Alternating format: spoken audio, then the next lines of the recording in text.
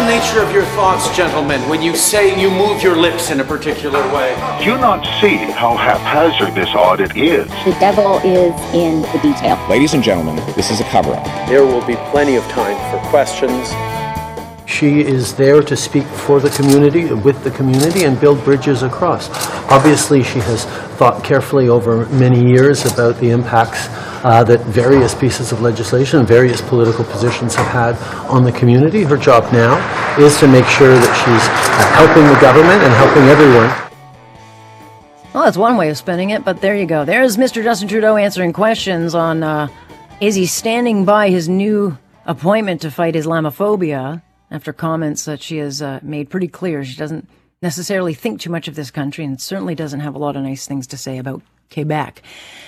Let us talk to Tom Korski, managing editor of Blacklock's Reporter, because Mr. Korski, the Prime Minister is standing by his appointment.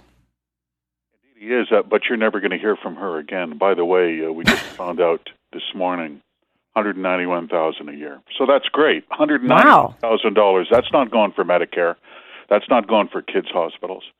$191,000 for Amira El-Gawabi, the new inclusion advisor, who was quite a blabbermouth as a freelance columnist in the newspapers over the last 6 years. What did she say? Quebecers are anti-Muslim bigots. The Queen is a symbol of racism, should be deposed as head of state. Canada Day, we should cancel those celebrations because it's about Judeo-Christian storytelling. I'm quoting, police shouldn't have guns, and there should be Muslim prayer in public schools, and on and on and on. You know, Alex, I'm a free speech guy. There's nothing wrong with holding those opinions, but don't look for a $191,000 a year appointment as an inclusion advisor to build bridges. Unbelievable. Yeah, it's very hard to see how she would be inclusive given she has a disdain, which is her right, for this country, for much of what this country is, because she wants to get rid of the Queen, she wants to get rid of the monarchy, she's happy to tear down statues, and pretty much as I read it, change fundamentally everything about this country, including our past. I don't understand why Cabinet is going down this trail. Obviously, they see some political advantage. It's not obvious to me. They've done it before. They got reelected with 32.6% of the vote. You're scraping the bottom of the barrel. I understand they won 25 out of 25 seats in Toronto. I get it. But how do they expect this to end well? Who is going to take tips on inclusion from a person who apparently would go out of their way to insult people who have strong or warm feelings of nostalgia on Canada Day? Are you kidding me? But they see some political advantage here. Anyway, Alex, they're the big brain. I'm the stupid reporter. I'm not getting it. Yeah. So your prediction is that this appointment, like Laith Marouf, will be short-lived? No, I think they're going to keep her. It's too embarrassing to drop her now because they didn't do their homework. They didn't look through the newspaper clippings. By the way, a tip. Anytime you hear a newspaper columnist is appointed to anything, we do a newspaper clipping search. Yeah, it takes about 10 minutes. You just have to do a search, go through the clipping files, and you'll 9 times out of 10, you're going to find gold. No, they're stuck with her. But she's going to be completely marginalized. No one's taken get-together advice from the woman who, for some reason, went on a rant about the Queen of all people, a symbol of oppression. But 4 years, $191,000 a year. It's a living. Yeah, it's great work if you can get it. Nonetheless, we'll stay tuned to that. Meanwhile, let's talk about a story that just kind of, every day there's kind of a drip to it. And it's about the consultants being brought in that have basically created a shadow public service. And these people are hired from the outside. They're not accountable to the taxpayers. We are spending billions, $16.7 billion a year on consultants, according to the Treasury Board estimate, at a time, Tom, when the big public sector unions are asking for up to 47% more in pay over the next 3 years. Yeah, it's interesting, isn't it? The comment about shadow public service made in Commons Government Operations Committee testimony, that's not some vast right-wing conspiracy. That's the president, Jennifer Carr, of the Professional Institute of the Public Service. It's a large public service union. They have 72,000 members. She said, look out, all you're doing is spending billions creating this parallel government that no one really knows anything about. They're not subject to access to information laws. No one really knows what their expertise is, but they all kind of cover for each other. Point taken. At the same time, by the way, as you mentioned, consulting contracting spending has gone through the roof. At the same time, the feds increased the size of the federal public service by 30% to over $250,000. So as one Bloc MP said it, taxpayers are getting it coming and going. You're going to pay for consultants, you're buying them Cadillacs and cigars, and you're going to pay for the biggest federal public service in Canadian history that says we don't really know what's going on anymore. That's it's run a railway.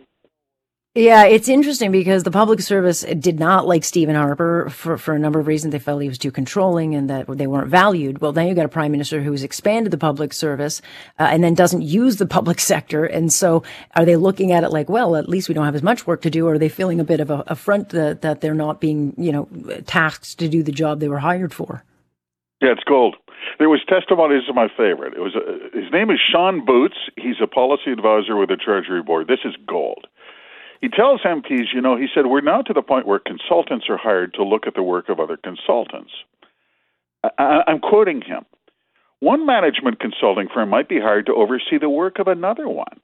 That can lead to a set of dynamics where each firm is not necessarily motivated to hold the other to account. Do you know why? Because on the next job, their roles will be reversed. And the tax, you're just getting taken to the cleaners on this. Yeah, I think it happens so often now. Everyone's just collectively shrugging their shoulders, which is unfortunate. Meanwhile, the Trudeau government, they've had a lot of trouble with Bill C-21. This is the latest gun bill that they're trying to ram through. And they think it's what they call it delicate conversations that they're now having. I guess they're meeting with special interest groups to try to soothe things over. But they're getting a lot of opposition. Are they going to be able to get this thing done? I actually think the bill is dead. That was Government House Leader Holland saying, a very delicate time. We're very, very emotionally charged issue, he told reporters. Very difficult, very emotionally charged. That means you're not getting your bill out, bud. That bill is stuck in Commons Public Safety Committee. They have not even commissioned hearings yet. They have said they want to go across the country and hear from gun owners about how upset they are with Bill C-21. The feds really blew it on this one. You mean they wedged themselves? Yeah, they actually did. They painted themselves right into a corner. This was supposed to be about urban public safety. They wound up trying to be clever and jammed through a bunch of amendments that goes after hunting rifles. Even the New Democrats said, you know what? Fool me twice, that's it. In the words of one New Democrat MP, Alistair McGregor, once trust is broken. They did. They tried to pull a fast one in committee and they got caught. Yeah. Meanwhile, the federal bank awarding their senior staff $104 million in pandemic bonuses and raises, while the private sector went boobs up, and this all in an access of information search obtained by the Canadian Taxpayers Federation. But look, while people were going broke, the Business Development Bank gave $20,000 per staff member. How did they earn this money? Yeah, I know. This thing's been losing money. Tough times, tough people. That's the funny thing about public sector accounting. Business Development Bank reported a net loss of $218 million in 2020. Over the same period, they paid $104 million in bonuses and pay raises because they could. Who was going to stop them? And nobody did. So they took the money. That was it. It was that simple. While they were expressing sad thoughts about their account holders, most of whom are small businesses that just got creamed in the pandemic. Yeah. No question about it. I mean, if we had to add up and follow all the dollars, we would get lost. It's that much waste. But nonetheless, it's coming out drip by drip. Always appreciate your time, Tom. It's been a busy string, so get back to work. Appreciate it. Thank you, Alex. That is Tom Korski joining us from Blacklocks, and of course, subscription-based, but they do the digging and they follow the dollar, and they are worth every penny because they get a lot of good stuff reading the fine print.